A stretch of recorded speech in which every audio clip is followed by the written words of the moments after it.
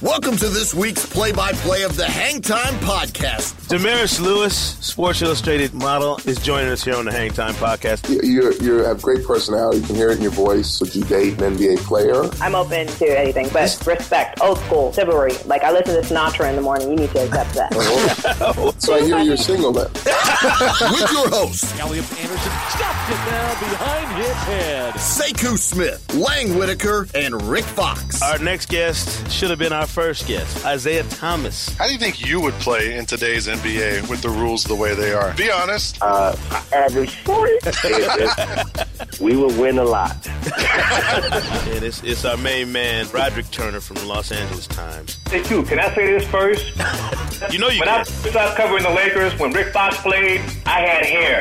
They wore me out. Now it's time for the tip-off. Look what we found, Lang Whitaker. Look who showed up. Rick Who's that? Fox, rolling in for the Hang Time Podcast. Rick, where you been, my friend? We need to know your whereabouts the last few weeks, down to the very end of every day. Well, I had a birthday, so sometimes when the birthday rolls around, things get planned by others around me, and I get pulled away to different parts of the world. In this case, I got pulled home to the Bahamas, to Baker's Bay.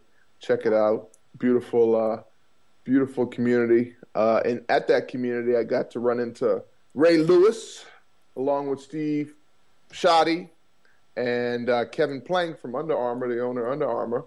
Let the name dropping begin. Yeah, Lang. let the name dropping begin. When did this podcast turn into a timeshare commercial? Well, and so we trust me, those three guys were not at a timeshare, and we got to hang out and talk a little preseason football with the defending world champion Baltimore Ravens, which was kind of awesome. Ray starting his broadcasting debut, and then to top it off, Steve Bisciotti threw his championship ring in the marina amongst the Sharks, and some kid dove for it because someone dared him to do it. So, yeah, it was pretty interesting birthday experience. But then I left there, and on the way back, I ran into a gentleman that was the first witness for the Whitey Bulger trial, which was pretty cool. He wrote a book about it, and he was a former police officer up in Massachusetts. So he's not hiding from anybody. He's actually working down there in the Bahamas. And then I went to a Justin Bieber concert to top it off with my daughter. So I've been experiencing. I went to a basketball arena, the Barclays Center. I went to a basketball arena, and I did for the first time experience what they've built there, which was really, really impressive. I was impressed. Thought about, wow, if I was in the arena, would I have been looking forward to playing in this arena? And I had to say yes. I could see that it would be really a nice place to perform in. Won't tell you how Justin Bieber's holding up in his development as a young man. It's definitely probably a little more challenging, but you can go online and you can see what he's up to beyond his music. I definitely would say that the less my daughter hangs out with Justin Bieber, the better. We should say this, that we actually had a birthday party for you last week, Rick. You did? Sekou and I did. And Run it back. You can download that, I believe, on the iTunes store. But we had a little party for you last week. We missed you, and we hope you had a great birthday. Oh, man, thank you. You know how old I am now? 44. That's right, man. My favorite jersey number back in the day, 44 at Carolina, 44 at the Celtics. Couldn't have 44 because some Jerry West took it in L.A. So, but yeah, man, 44, big number, boy. Well, speaking of Jerry West in L.A., how about the schedule comes out for the 2013-14 season? I can't think of a better way to crank it up on opening night. You got the Bulls visiting Miami with Derrick Rose potentially in his very first game back after missing all of last season. That's a TNT game on Tuesday night, October 29th. The Orlando Magic and Indiana Pacers hook up that night. But the nightcap on the opening night this season is the Clippers at the Lakers. And I guess we're going to get the battle for L.A. out of the way early this year. Did you get a chance to look at the schedule, guys, and kind of highlight some games that really stick out to you already, Lang? Maybe something opening night or beyond that really jumps out at you on the schedule? I thought Christmas Day looks pretty awesome. Did you guys see that? There's 5 games already on the schedule, and I mean, it looks pretty. I think there's a game here in Brooklyn, Chicago at the Nets, I believe, is one of those games. The Knicks at the Thunder, I think, is on that schedule. I don't know. And then it ends with the Clippers Warriors, which could be a fun game, up and down game at the end of the day when you're tired out. The NBA has done a pretty good job the last few years of sort of owning Christmas Day with the games all day long, and this year looks like no different to me. So I'm looking forward to the season, man. I'm ready. Can we start? I spent all day. Do you watch all the games on Christmas Day? Yes. Yeah. How do y'all get away? How do y'all get away with that? Last year. I was in LA last year for that doubleheader, so I didn't get a chance to watch them all, but I was at 2 of them, which was great. How do y'all get away with that? I just have it on in the background. Oh, you have it on in the background. Okay. I'm looking forward to November 7th. It's early, but I think you know who that is. That's the Clippers and the Heat, which is a pretty, I think a pretty exciting game. But the nightcap, the topper, the Lakers at the Houston Rockets. The Lakers at the Houston Rockets. I knew it. And your 10-day will still be in effect at that point of the season. I might suit up for that one. We'll have you out there. Definitely suit up for that one. I spent all day yesterday with all the rookies that are coming into the league, and we were in the Knicks practice facility, which is a couple of courts, and as often happens when you have a bunch of guys hanging around with basketball players hanging around with not a lot going on, a couple of dunk contests broke out and 3-point contests and all sorts of crazy stuff, and it was just fun to see all those guys be excited, and they were all in uniform. It was just pretty neat to see them get going and get at it out there. Who had the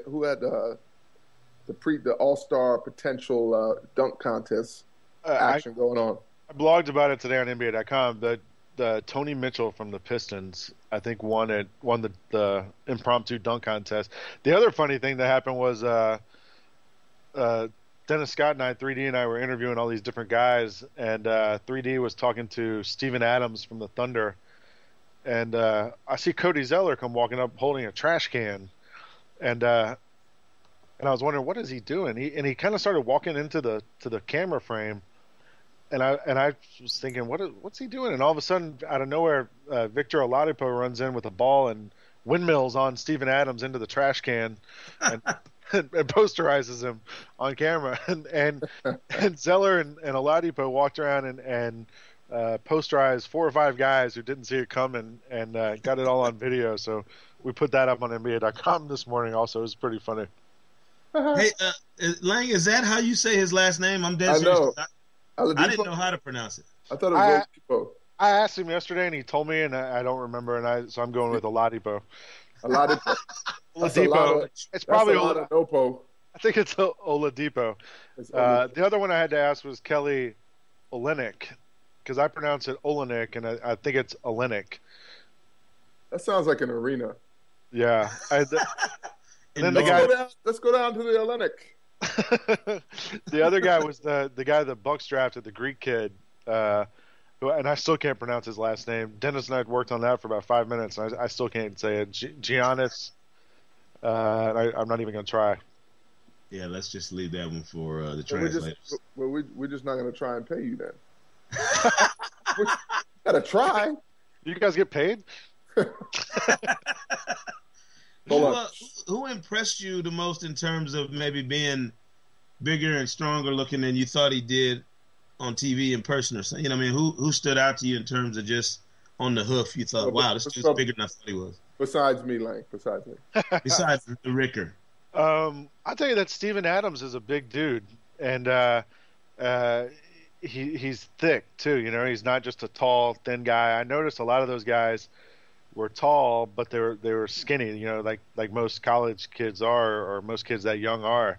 But Steven Adams was a big, kind of wide body, and I wonder when he gets into the system they play there in Oklahoma City, how soon, if at all, he'll be able to have some sort of impact on what they're doing. I also just talking to those guys, especially just kind of hanging out and talking to them, you get to know them better than you do just seeing them on TV or in other interview situations. And I was really impressed with a lot of those guys. Just your guy Trey Burke, Sekou, really interesting guy to talk to, and just have a chance to just chat about off court stuff and where they're going to live and how the move's going and all these different things. It was just interesting to hear some of those guys talk, not on the camera, but just kind of chat and just talk about what it's like and what things have been like for them. Shane Larkin really impressed me a lot. I didn't really know much about him, but I knew who his dad was. I knew he'd had grown up sort of around that in a professional environment. But he was just a really interesting, fun guy to talk to, and seems like a guy you'd like to have in the locker room. Another guy who I didn't really know much about, but I really liked was Isaiah Cannon, who the Rockets drafted. He was another guy who was just fun to talk to and a kind of a neat guy to have around. And I think guys like that are the guys, even if they're not going to play a lot, those are the types you want in the locker room. Those are the types of guys you want who are going to be good teammates. And so I found a couple of those guys who I liked. Well, Did you mention to Trey Burke at all how much you had hated on him during summer league? I actually was going to try to set it up. I didn't have time. I wanted to set up a question on camera where I was going to set him up beforehand and say, Trey, who's your least favorite writer on NBA.com, and get him to go off on you. but we didn't have time to make that happen. Yeah, I'm glad you didn't get that done. I'm hoping for all your new friends that you name dropped. I hope they actually make a name for themselves, because it is a rookie season, and I'm sure they're excited. But it's probably going to be a lot of transition. I know you were at the rookie transition program, but a lot of transition going on for them. And you mentioned Shane Larkin. He broke his ankle in the summer league. How'd he look? What's his progress looking like? He still had a boot on. He was carrying his shoe around. There's a couple of guys who still were in the boot. Alex Lynn still had a walking cast on. A couple of those guys did. Was Bennett doing any dunking? I saw him doing some dribbling and running around. I did not see him dunk. And it's funny here for Rick Fox to call me a name dropper after the way this podcast began. But hello, Kettle. This is Rick Fox. You're black. I think both of you are in the name dropper Hall of Fame by now. I don't think there's any question about that. Just doing my job, sir. Exactly. What did you think in terms of? I've never been to the rookie transition. This was the first time I'd been. What did you think about the way it's presented and the way they handle that thing? I've heard lots of different stories about it. Obviously, never seen it. I'm just curious what your impressions were about, in terms of, are these guys really digging in and listening to the message, or look like they're kind of half paying attention? I mean, is it the right tone? I didn't. Today is when all that stuff's happening, and I didn't go. Schumann's there today. John Schumann, our colleague, is there today. For the seminars. That's today and tomorrow. So I wasn't there for all the classes and stuff, but I got a copy of the schedule. And they have those guys going from 8 o'clock till 8 o'clock every day. And they're in a hotel that's kind of far out. It's not really near anything. So there's not really a chance, I don't think, to be distracted by anything. You're there and you're going to listen to what all these different things they talk about. It was kind of, one person pointed out that the interesting thing about yesterday was there's no agents and there's no PR people. It's just players. And, there's no team people there. There's people there from the league, obviously, but they're just all there and they're all willing to do all these different things. And there's 100 things for them to do. There's different, setups and camera shots, and they have to fill out a survey, and they have to do this, and they have to shoot their basketball card, and they have to pose for these other things. And so they're all there, and they're just kind of bouncing around from place to place, and they're having fun. There was a DJ Neil Armstrong, who has been around for a while, used to play with Jay-Z. He was there in the corner playing music all day long, and it was fun. I had a really good time. We got there about 7 in the morning, and by the time I left about 3, I was beaten. I didn't even have to go through all the things they did. So, wow. Rick, how has that changed since you went through the rookie transition? I mean, did y'all do this sort of a similar circuit of getting all this stuff done on one day, the seminars the next? I mean, how much has it advanced over the years, you think? Well, I haven't seen it in a while. It sounds pretty advanced in the area of all of the other surrounding ancillary maybe tidbits that you need to get done. I mean, I think the league may use it with a dual purpose of capturing photos, like you said, and material on these guys in their jerseys to promote them and to promote the game in their rookie season. We just came for 3 days, and we actually just listened to people talk about financial matters, your posses and how to stay away from trouble, gambling, betting, drugs, everything that I'm sure they're still doing. They had sketches and skits and interactive situations. We did take surveys. I do recall everything you're saying. I just don't remember any of the extra media, and it was a very private, closed event. We did it, but now it looks to be pretty interactive and open to some degree too. Yeah, I that kind of stuff was all going to happen today and tomorrow, and I know. I think Dennis Scott was going to be there today also, and he talked about how he remembered how when you go to the rookie transition thing after the first, maybe as soon as you get in the NBA, they start telling you, all right, change your number. You're going to start hearing from people that are in your family that you've never heard from before. All of a sudden, you got more cousins than you've ever known you had. I tried to call Anthony Bennett. He won't return my call. Messed up. Uncle Rick. Yeah. So yeah, I think that's the kind of thing like you're talking about. That stuff happens today and tomorrow.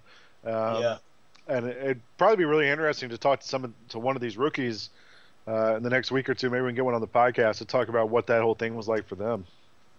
Yeah, I'm curious. I think it's one of those things that I've always been interested in, just how serious some guys take it and how some other guys may blow it off, because You notice some of those attitudes, I know, in Summer League, and, when you're in Vegas or Orlando and you're watching some of these guys and the way they approach it. Some are all business right away. Some other guys look like they're still kind of on that emotional high from the draft and finally, reaching this goal. And it's like, how soon do you buckle down and lock in? And, Rick, we've talked about it before on the show here, how long it takes you to really get a grip and get your feet on the ground in NBA and kind of understand where you fit and what kind of work it's going to take. I think a guy like you mentioned, Alex Lynn and Anthony Bennett, man, these guys didn't even have summer league to get themselves established on the court. I can't imagine what kind of whirlwind training camp is going to be for these guys who haven't had a chance to really play yet. Yeah, that's you don't want to be in that situation because it's a fast and steep learning curve. When you're talking about getting up to speed, when the coaches come into training camp, they're trying to implement and execute and find out rather quickly who's gonna play together. They don't have that time to necessarily train or single out, and they'll do their best because some of these guys are high picks, but the learning curve in a summer league is immense when you're talking about a month of actually just getting the speed of the game, the physicality of it, even if it's amongst your peers, just the way the game in itself will move for you. And it took me a good couple months into the NBA season to feel comfortable. So I just think if you're going to be relying upon guys like Anthony Bennett when he hits Cleveland, Shane Larkin are in Dallas, individuals who are really anticipated to actually contribute are going to have that learning curve shortened, and so good luck to them. Yeah, right. I think there's a lot of unknown out there with this rookie class, especially. But I'm looking over based on the draft, free agency, and everything else, and looking at who did what. There are a lot of rosters to me that have some unknown on them, in terms of the depth and who's the second unit and what kind of production you're gonna get out of. I look at the Clippers and some other teams. I know the names on their roster, but then you look around some of these other teams, man. There's a lot of youngsters, a lot of guys who haven't proven themselves yet in this league that are going to be a part of high-profile teams. One of those teams, of course, is the Brooklyn Nets. Who they got $100 million starting five. And then, right. You know what I mean? And then the supporting cast is kind of like, Mason Plumlee's and some of these other guys, Tyshawn Taylor, some of these younger guys that you're just not sure what they're going to be all about. And that's a good excuse for us to talk Brooklyn Nets on the show here today. And our first guest and is a guy who's going to be up close and personal with that Nets team day in and day out all year, Chris Carrino from WFAN. And let's take a listen to what his thoughts are on the Brooklyn Nets and what they have in store this season. Chris, how you doing, man? I'm doing great, guys. Good to talk to you. Appreciate it. Listen, everybody knows what Kevin Garnett and Paul Pierce bring to a situation in terms of leadership and, pedigree and accomplishments. But what do you think they have left in the tank in terms of just sheer physical prowess and what they can do on a night-to-night basis in the NBA? Well, that's a good question because I think that that's something that Doc Rivers had to work with last year, knowing when to play Kevin. And I think Kevin more than Paul. I think Paul may have a little more in the tank physically than Kevin. Remember, Kevin's been in the league a long time. He came right out of high school. He's put a lot of miles on those tires, and I think you've really got to be careful with that because this is a team, when you look at it, guys, they're built for the postseason. I mean, they're built to win in the playoffs. They've just got to make sure that they get there in one piece. I think the Spurs are the example you use where Greg Popovich did a brilliant job this year making sure that his older players were fresh and they made that deep run into the postseason. He learned his lesson from the year before when they had a great regular season and kind of wore down to the playoffs. So, Jason Kidd's a first-year head coach, but he's got a tough job ahead of him right now to make sure that this team, listen, they can finish 4th or 5th in the East. I don't think it really matters as far as what their ability to make a run in the postseason is. So their ability to keep Garnett and Pierce fresh for the playoffs, I think, is a huge factor coming into this. Well, Chris, you kind of hit on it, and the next thing I wanted to ask you about was keeping those guys fresh and getting to the postseason. It kind of is at the feet of Jason Kidd right now, and as a first-time head coach, has he given any sort of indication or talked about what kind of system they're going to run next year or what his philosophy is going to be?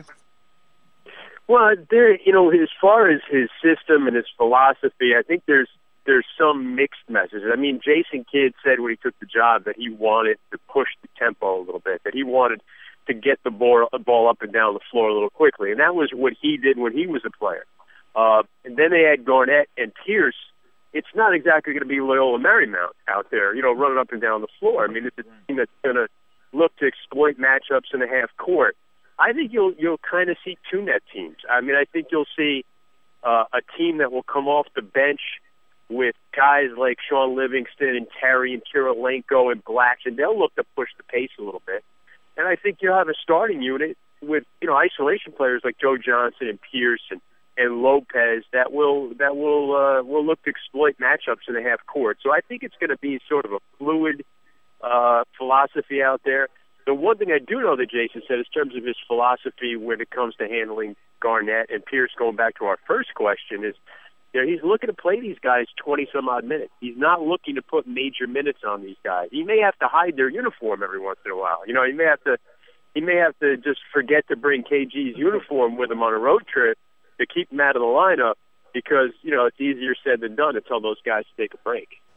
Well, Chris, if he keeps those guys out of the lineup to preserve them for the playoffs, other guys are going to have to play. And I'm just curious to know what the sales pitch was in regards to Blatch and Andrew Kirilenko when you have two guys taking less money they probably could have taken somewhere else to stay.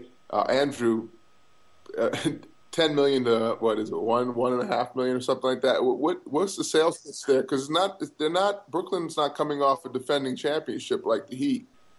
Yeah, well, remember, Rick, Andre is still getting the bulk of his salary from the Washington Wizards because he was amnestied. So what the Nets pay him is an offset. So the only real way Andre Blatch was going to make a substantial amount more somewhere else is if someone gave him more than what Washington was paying him this year, which was, I think, about $9 million.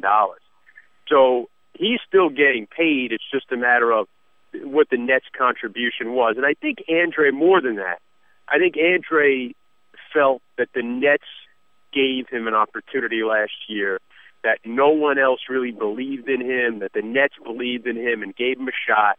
The Nets stood behind him with some difficult times he had last year. There was an incident in Philadelphia off the court, which turned out that he was all cleared from that. But the Nets always had his back, and I think he is observing their loyalty right now by coming back and saying, I know there's Brook Lopez in front of me. I know I could probably play more minutes somewhere else, but we're going to be loyal to the team that was loyal to me, and I applaud him for that. As far as Kirilenko is concerned, I think he took a chance in opting out of his Timberwolves deal, thinking there was a more lucrative contract out there. And I think for whatever reason, that lucrative contract wasn't there for him. And then I think when he looked at all his situation, his options, yes, he probably could have made a little more in some other situations, but he knew he could come to Brooklyn, play for a Russian owner, which I think is very important to him. I know he has a relationship with Mikhail Prokhorov going back to their days in Russia years ago. And he sees an opportunity to win, which is something that Andrei Kirilenko hasn't done. So, it's been a long time. Well, let me rephrase that. It's been never since the Net franchise has ever had players come for less money. And it's showing up now because guys are lining up to try and win a championship. So it's pretty exciting for Net fans in the New York area. I guess they just have to be named Andre, right? Yeah. Some form of Andre.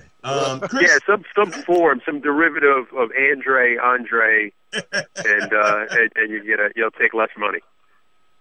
Chris, I'm curious about Joe Johnson and where he fits in this mix. He looked like a guy who was, struggling at times with his role on that team, playing off, Darren Williams and trying to figure out when to be aggressive, when to lay back. I mean, how does he fit into this mix now that you have Paul Pierce? I think he did struggle. I think he did struggle early, guys, with the relationship with Darren and just knowing his role. They want to establish Brook early, and Joe would sort of, he's Arkansas Joe. He's just a laid back guy, and he doesn't assert himself. Not in terms of that he's not an aggressive player, but he says, all right, we got to get Brook going. We got to get Darren going. I'm not going to demand the ball here. And you would see it late in games, though, when he was the one guy that they wanted to get the ball to, and he wasn't afraid to take the big shot. He was so clutch last year in big situations down the stretch. The other area, I thought Joe thrived a bit last year when he would play with the second unit players.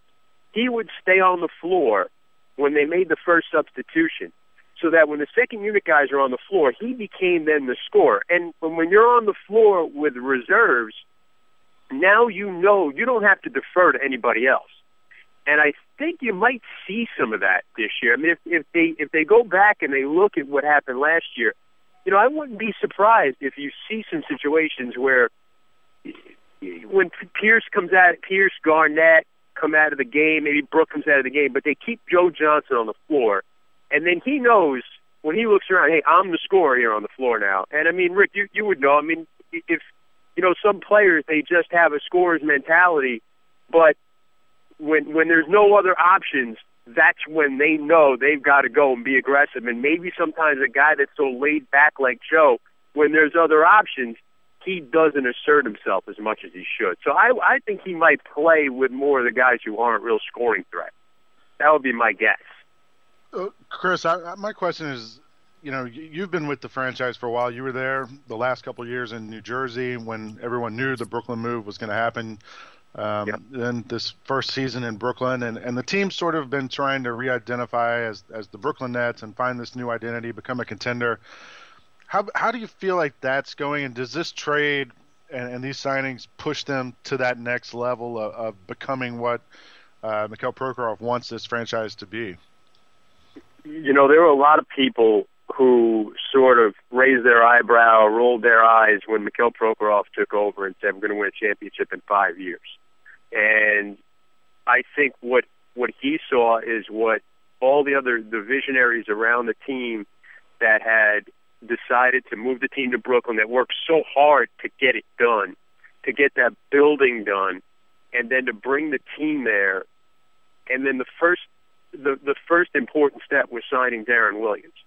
I think that showed everyone that, hey, this is a team that is committed to winning a championship, and they're gonna spend the money, and the free agents are gonna stay, and then they make the deal for Joe Johnson, and they go over the salary cap, and everyone says, "Oh wow, this was not a team that was just using this." This was not the Miami Marlins trying to buy all these players to get an arena done and then go back to cutting costs. This is a team that was going to be committed to winning a championship. And then suddenly you got, the original deal was going to be Paul Pierce for Humphreys and I think a pick. And then the whole Garnett situation came in front. Billy King saying, "What about KG?" And then now you've got this super team created. This team is going to pay $80 million with taxes this year because they're over the cap with the CBA. And this is an ownership group now that says, all right, that's the price of winning a championship. And suddenly everyone that was a diehard Net fan is like, hallelujah. I mean, we finally have an ownership group whose only concern, whose number one priority is winning a championship.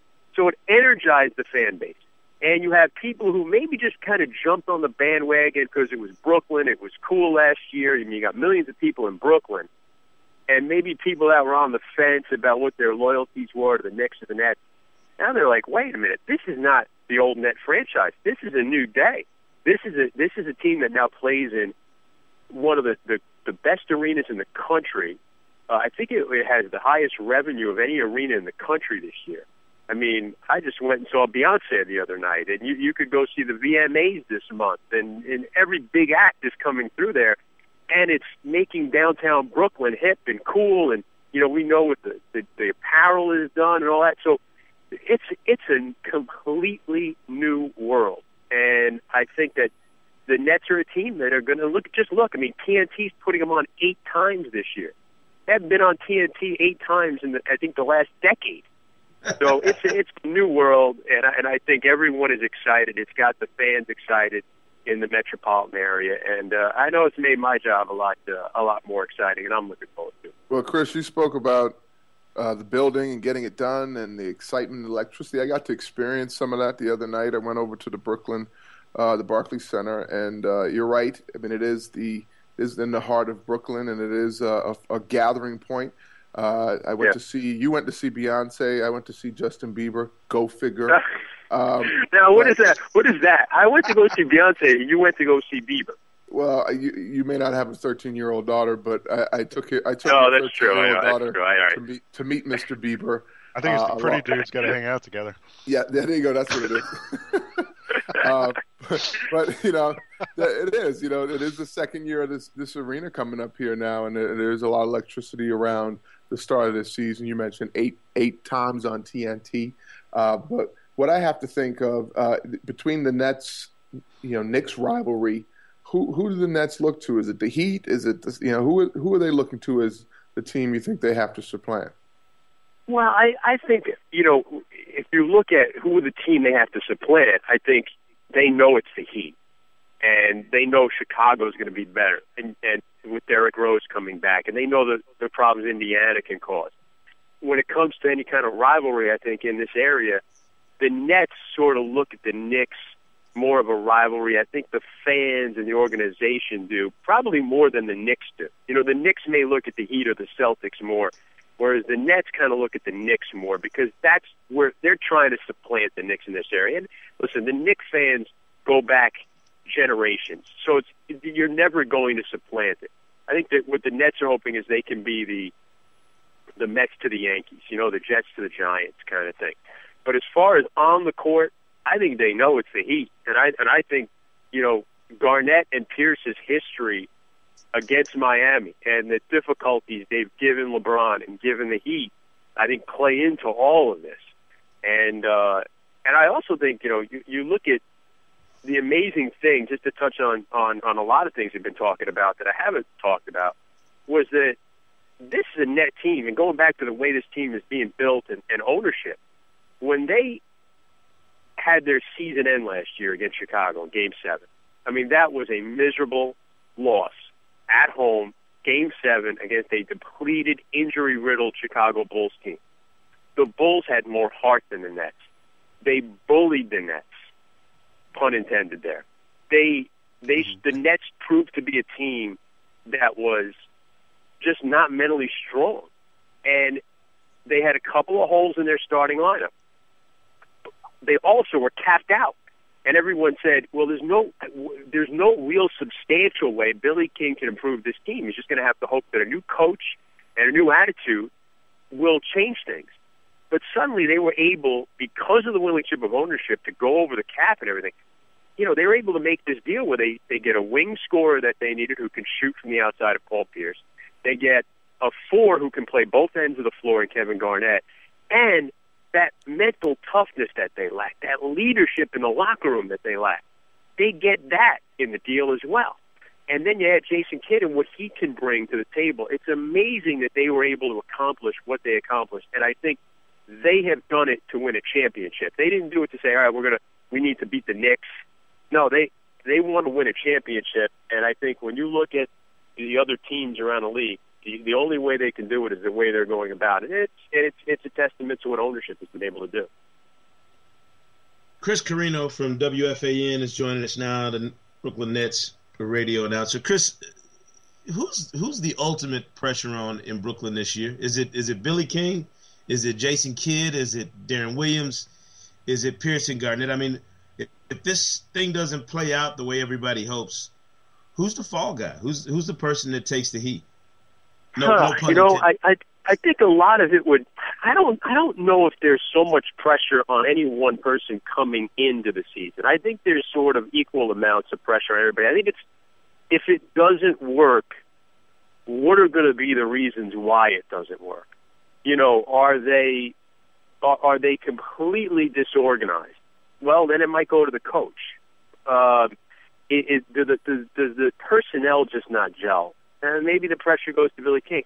I don't know. I think Darren is probably a good guy to Darren Williams because, you know, he's been here. He went through what he went through in Utah, was not able to really finish what he started in Utah, came to the Nets with a lot of expectations last year. Even though they won 49 games, he had a rough first half of the season. So I think there was a little bit of a little pressure on him to be better than what he was. I think Darren's probably the key guy because he's been here the longest. You know, Billy King, everyone is praising him now, so I don't know how it could all go so wrong with this unit that they wouldn't have some modicum of success, that he can, you know, be sort of immune to any criticism of this roster, because I don't know if you could find anybody who would criticize this roster right now, especially what he was able to do with what he was working with coming into the off season. So it's a good question. I just think you'll have to see the way it plays out to see who the pressure. But I would think that Darren's probably the best choice of everyone to say the pressure's on him to perform, because I think he's just been here the longest. There's a lot of expectations on Darren. He's the younger guy. He's maybe the guy who hasn't shown all of what people have expected in him in his career, that they still have sort of a ceiling for him.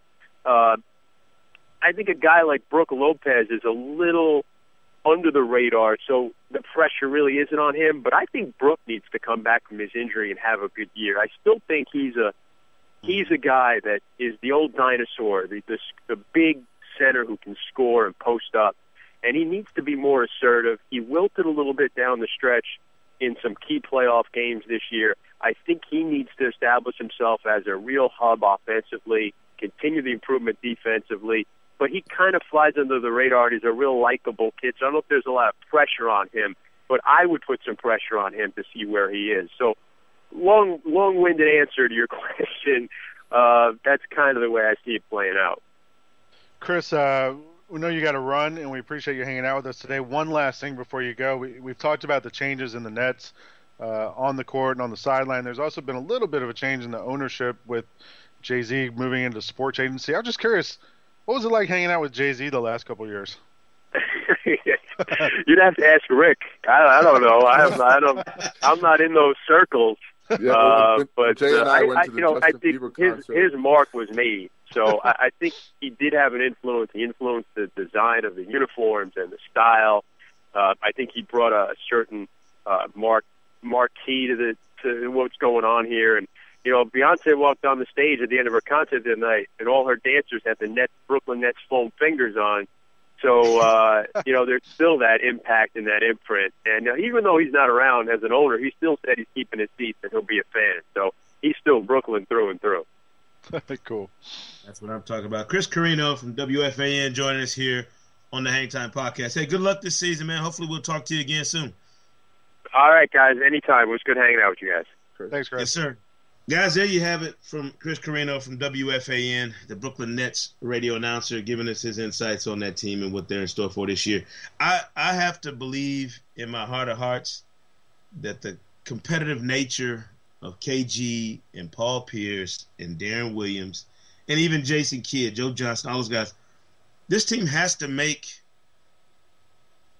a deep playoff run in order to justify all that's going on the last couple of years. Am I wrong? Do you think they get a cushion?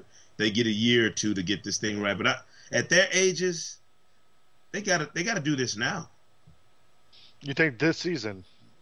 They have to. They don't have. I mean, the biological clock on the Brooklyn Nets ain't ticking. It's like going off like Big Ben. I mean, they got to do this yesterday. I don't see it. I don't see it. I think it's attractive. It's attractive. It's entertaining. I'm glad to see Paul Pierce and KG still together. I think they'll have a lot to prove, especially as it pertains to the Atlantic Division. Really button heads with the Celtics, and there's a lot of possibility there. Anytime you load teams up with this amount of superstars or former superstars, or and it's not an all-star weekend, I don't see it lasting beyond a certain period of time. You talk about a long run into the playoffs. That could potentially happen, but it better be due to the fact that Jason Kidd, as you mentioned, manages the minutes and the playing time in the regular season for some of these guys to the point where they have them right for the right 30 games. Because if he at any point burns these guys out, trying to chase or either hold on to a number one seed in the East or chase a fourth seed, which I think would probably be more realistic, home court in the first round, you stand to have some really tired legs going down the wire, because Joe Johnson isn't young anymore. Darren Williams is not young anymore. They're in their prime, but they're not young. Brooke Lopez is pretty fragile. KG and Paul Pierce, pretty much old. And so, I just don't think that, you when you look at these teams on paper, you start to go, oh yeah, this is going to be an amazing season. Look, in 2004, we were supposed to win 82 games. Or maybe 81 out of 82. We had Gary Payton, Karl Malone, Shaquille O'Neal, Kobe Bryant. I mean, we were stacked, and it was disastrous. Look at this past year. They had Dwight Howard, Kobe Bryant, Pau Gasol, Steve Nash. Disastrous. These situations, I've yet to see them work out. You look at LeBron James, Chris Bosh, Dwayne Wade, in that first season when they all got together. That's not even four of them. That's three guys. And they struggled. So, if the Brooklyn Nets break history and prove us wrong, or prove me wrong, because you guys aren't on this bandwagon, I won't throw you guys in on this with me. But if they prove history wrong, or if they don't, by not going as far as everyone thinks they could, where they stand the next year or two? I mean, they're going to a year older. So I think it's attractive. I think it's going to be exciting to watch. Those 8 games on TNT, great for television matchups. I just don't know what the 8 games, if they're going to get 8 games on TNT in the playoffs. Lang, I got to tell you what Rick determines and designates as disastrous will be Shangri-La for a lot of people. That 2004 team he's talking about, they lost in the finals. The Heat, that first year together, they lost in the finals. So that tells you a dude with rings, it's either all or nothing for a dude with rings. You either win it all or you didn't do nothing. He's got high standards. We can't hold that against him. Well, Sekou, you're right. It's hard for me to remember that championship. I mean, that lack of a championship, and that fact was that we did make it to the NBA Finals because the regular season was just the most difficult regular season you could probably imagine. And then anytime you lose a championship, you can't remember it for anything less than just a waste of 2 weeks. No, I mean, I hear you. And listen, nine of the Nets' top 11 are like 30 and older. So there's no doubt that age, Reggie Evans is 33, KG's 37, Joe Johnson and Karolinko are 32, Pierce is 35. I mean, and the list goes on. Jet Terry's 35, D. Will is 29. Brook Lopez is the only young guy, at 25 in their core group that you really look at and go, all right, we got to rely on this dude to be a big-time player. Andre Black's 26. But, I mean, it is a Silver Foxes club by NBA standards when you talk about this many guys over the age of 30 on that Nets roster. It's one reason why, and I've been taking a lot of mess for it, I'm not ranking them as one of my top 3 teams in the East. I think the Heat, obviously, Indiana, Chicago are the top 3 to me based on what I've seen of them in the past and what I project for them this year. And I have the Nets and Knicks kind of fighting it out for that 4th spot. Where do you put the Bulls? They're my top 3. I think it's Miami, Indiana, Chicago in that order right now going into the season in the East. Okay, I agree. I buy that. I over under on total wins in the regular season for the Nets team. I'm gonna put it at 52. That's a good number. I would probably take the under. Yeah, I think I'd go with you too. But I think they're a postseason team, not a regular season team. I don't know if they're a team that's going to try to win right now. Having a coach who's never coached before, to me, it's a little bit of a question mark there, and I don't know that they're going to be a team that's going to be as good in October as they will be in May or whenever they're in the playoffs, April. Because I think it's going to take them some time to figure things out, to figure out a rotation, to figure out how to rest guys like you're talking about. I think they're a team that, as the season goes along, they're going to be a lot better. I think they're a team that has to be a lot better as the season goes on because they can't start out in a big hole to me in the East and be down there in the 6-7 range, and then have to exert all the energy it's going to take to move into that top 4 and still have enough left in the postseason. I mean, they'd have to eat 3 bowls of Wheaties a morning, to try and get, you can't replace the energy and stamina of a 27, 26-year-old KG right. with a 37-year-old KG. And I love KG's game. I love his intensity and all the stuff he brings. But we've all seen it the last few years.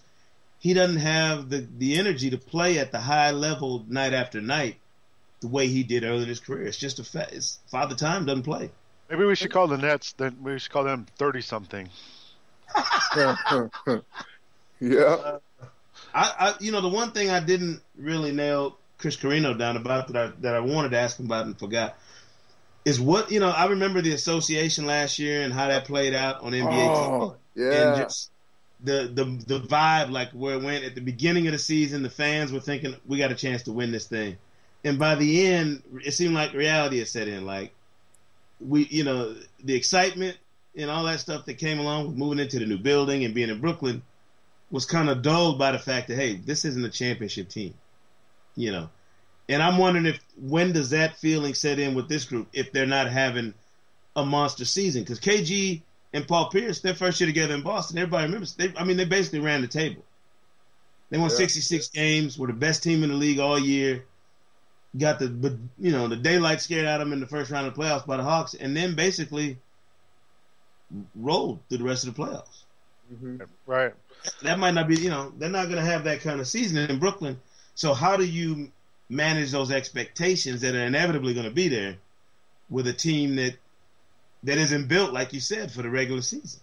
But those expectations are there because they've put them there. Their owner put them there.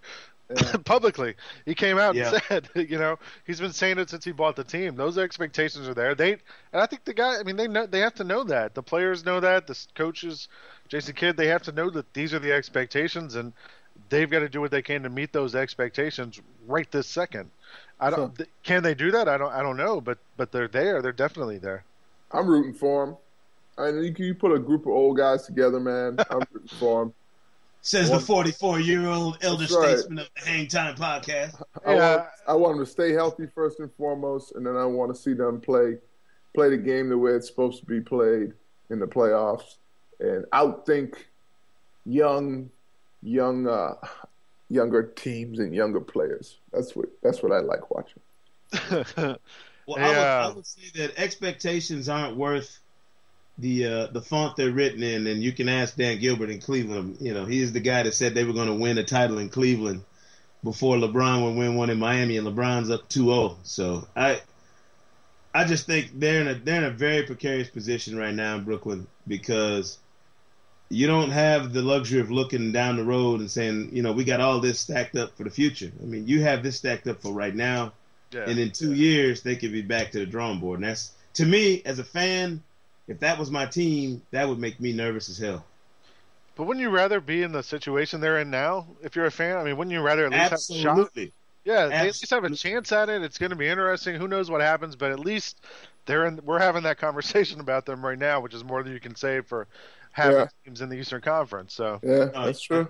You're right. I mean, I would just need a bottle of Pepsi or some something to calm the stomach next to me, because I'm serious. Think about this. They went out last year in a Game 7 on their home floor against a Bulls team that was without several of its top players.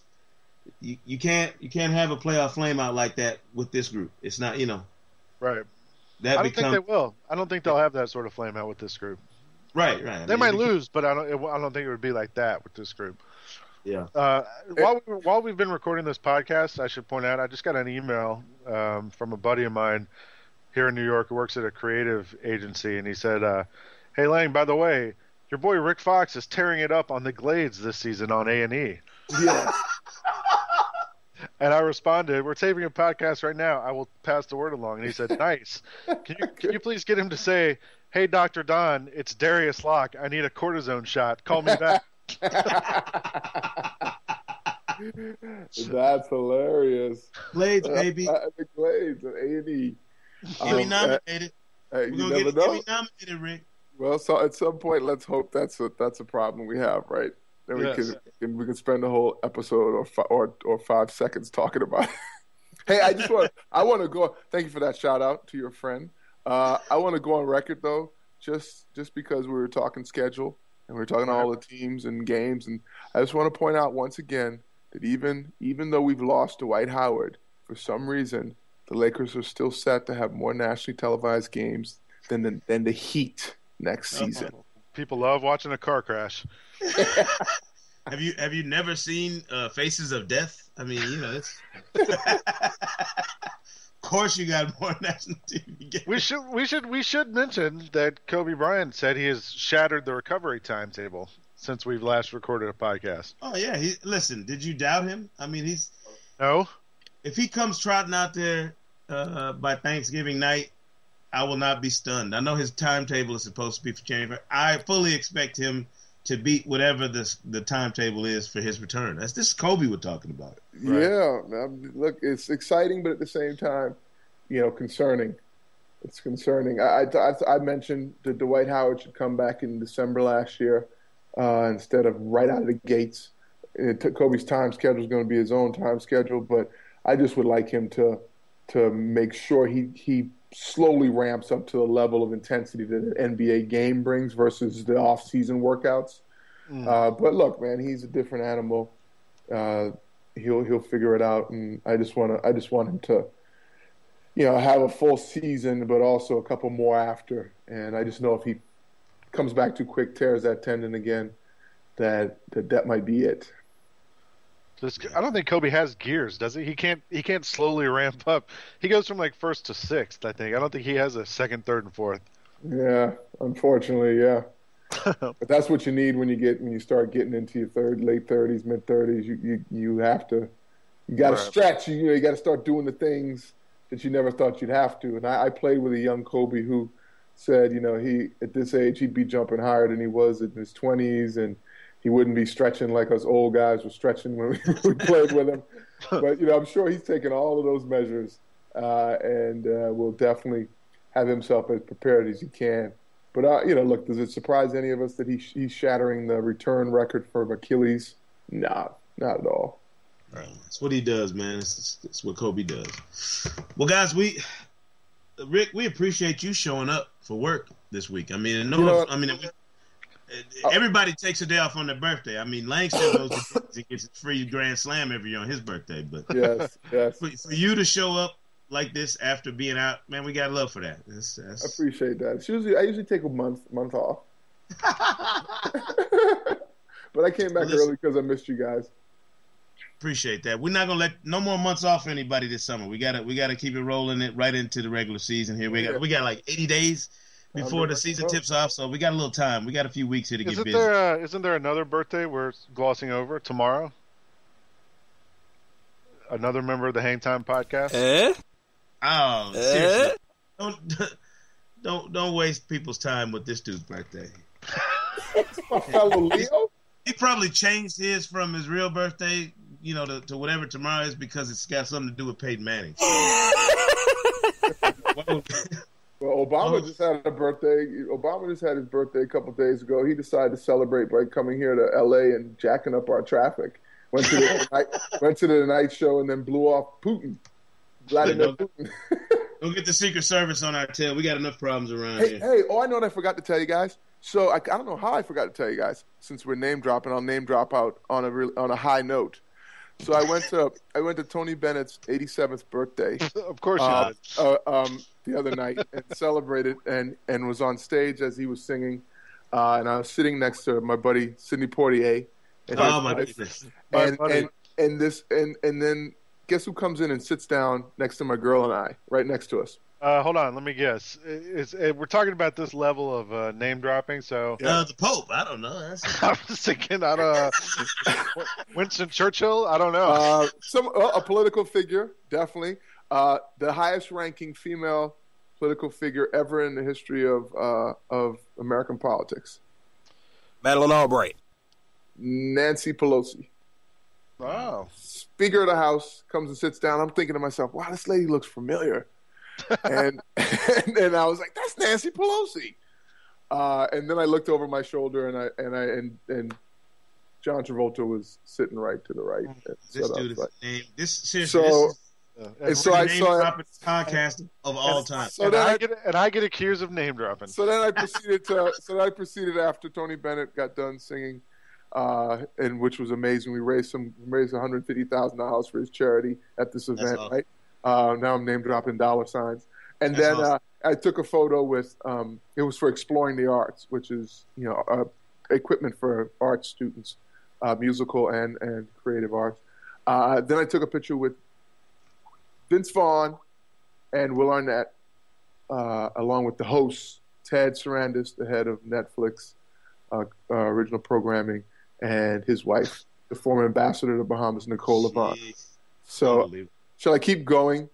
No. Mr. Victor Ola Hula.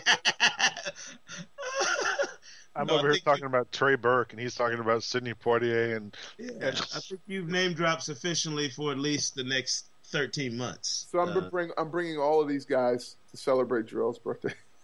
Excellent. Thank you. Well, he needs it. He needs it. Thank you. But your birthday, Tony Bennett, that's a pretty impressive man. At 87 years old, he's still doing it, man. Yeah. It is impressive. I was just blessed to be there. I know I threw those names out like they were my closest friends, but only half of them were, and I was really pleased to be there. Oh, you are. Hey, we miss you around here where you're not around to name drop like this. We gotta. Next time you're gonna be absent, just call us and leave us a voicemail and name drop about 8 names for us. We'll be good. All right, I'll do that. We got to give a shout out to Chris Carrino from WFAN, the fan, joining us, the radio announcer for the Brooklyn Nets.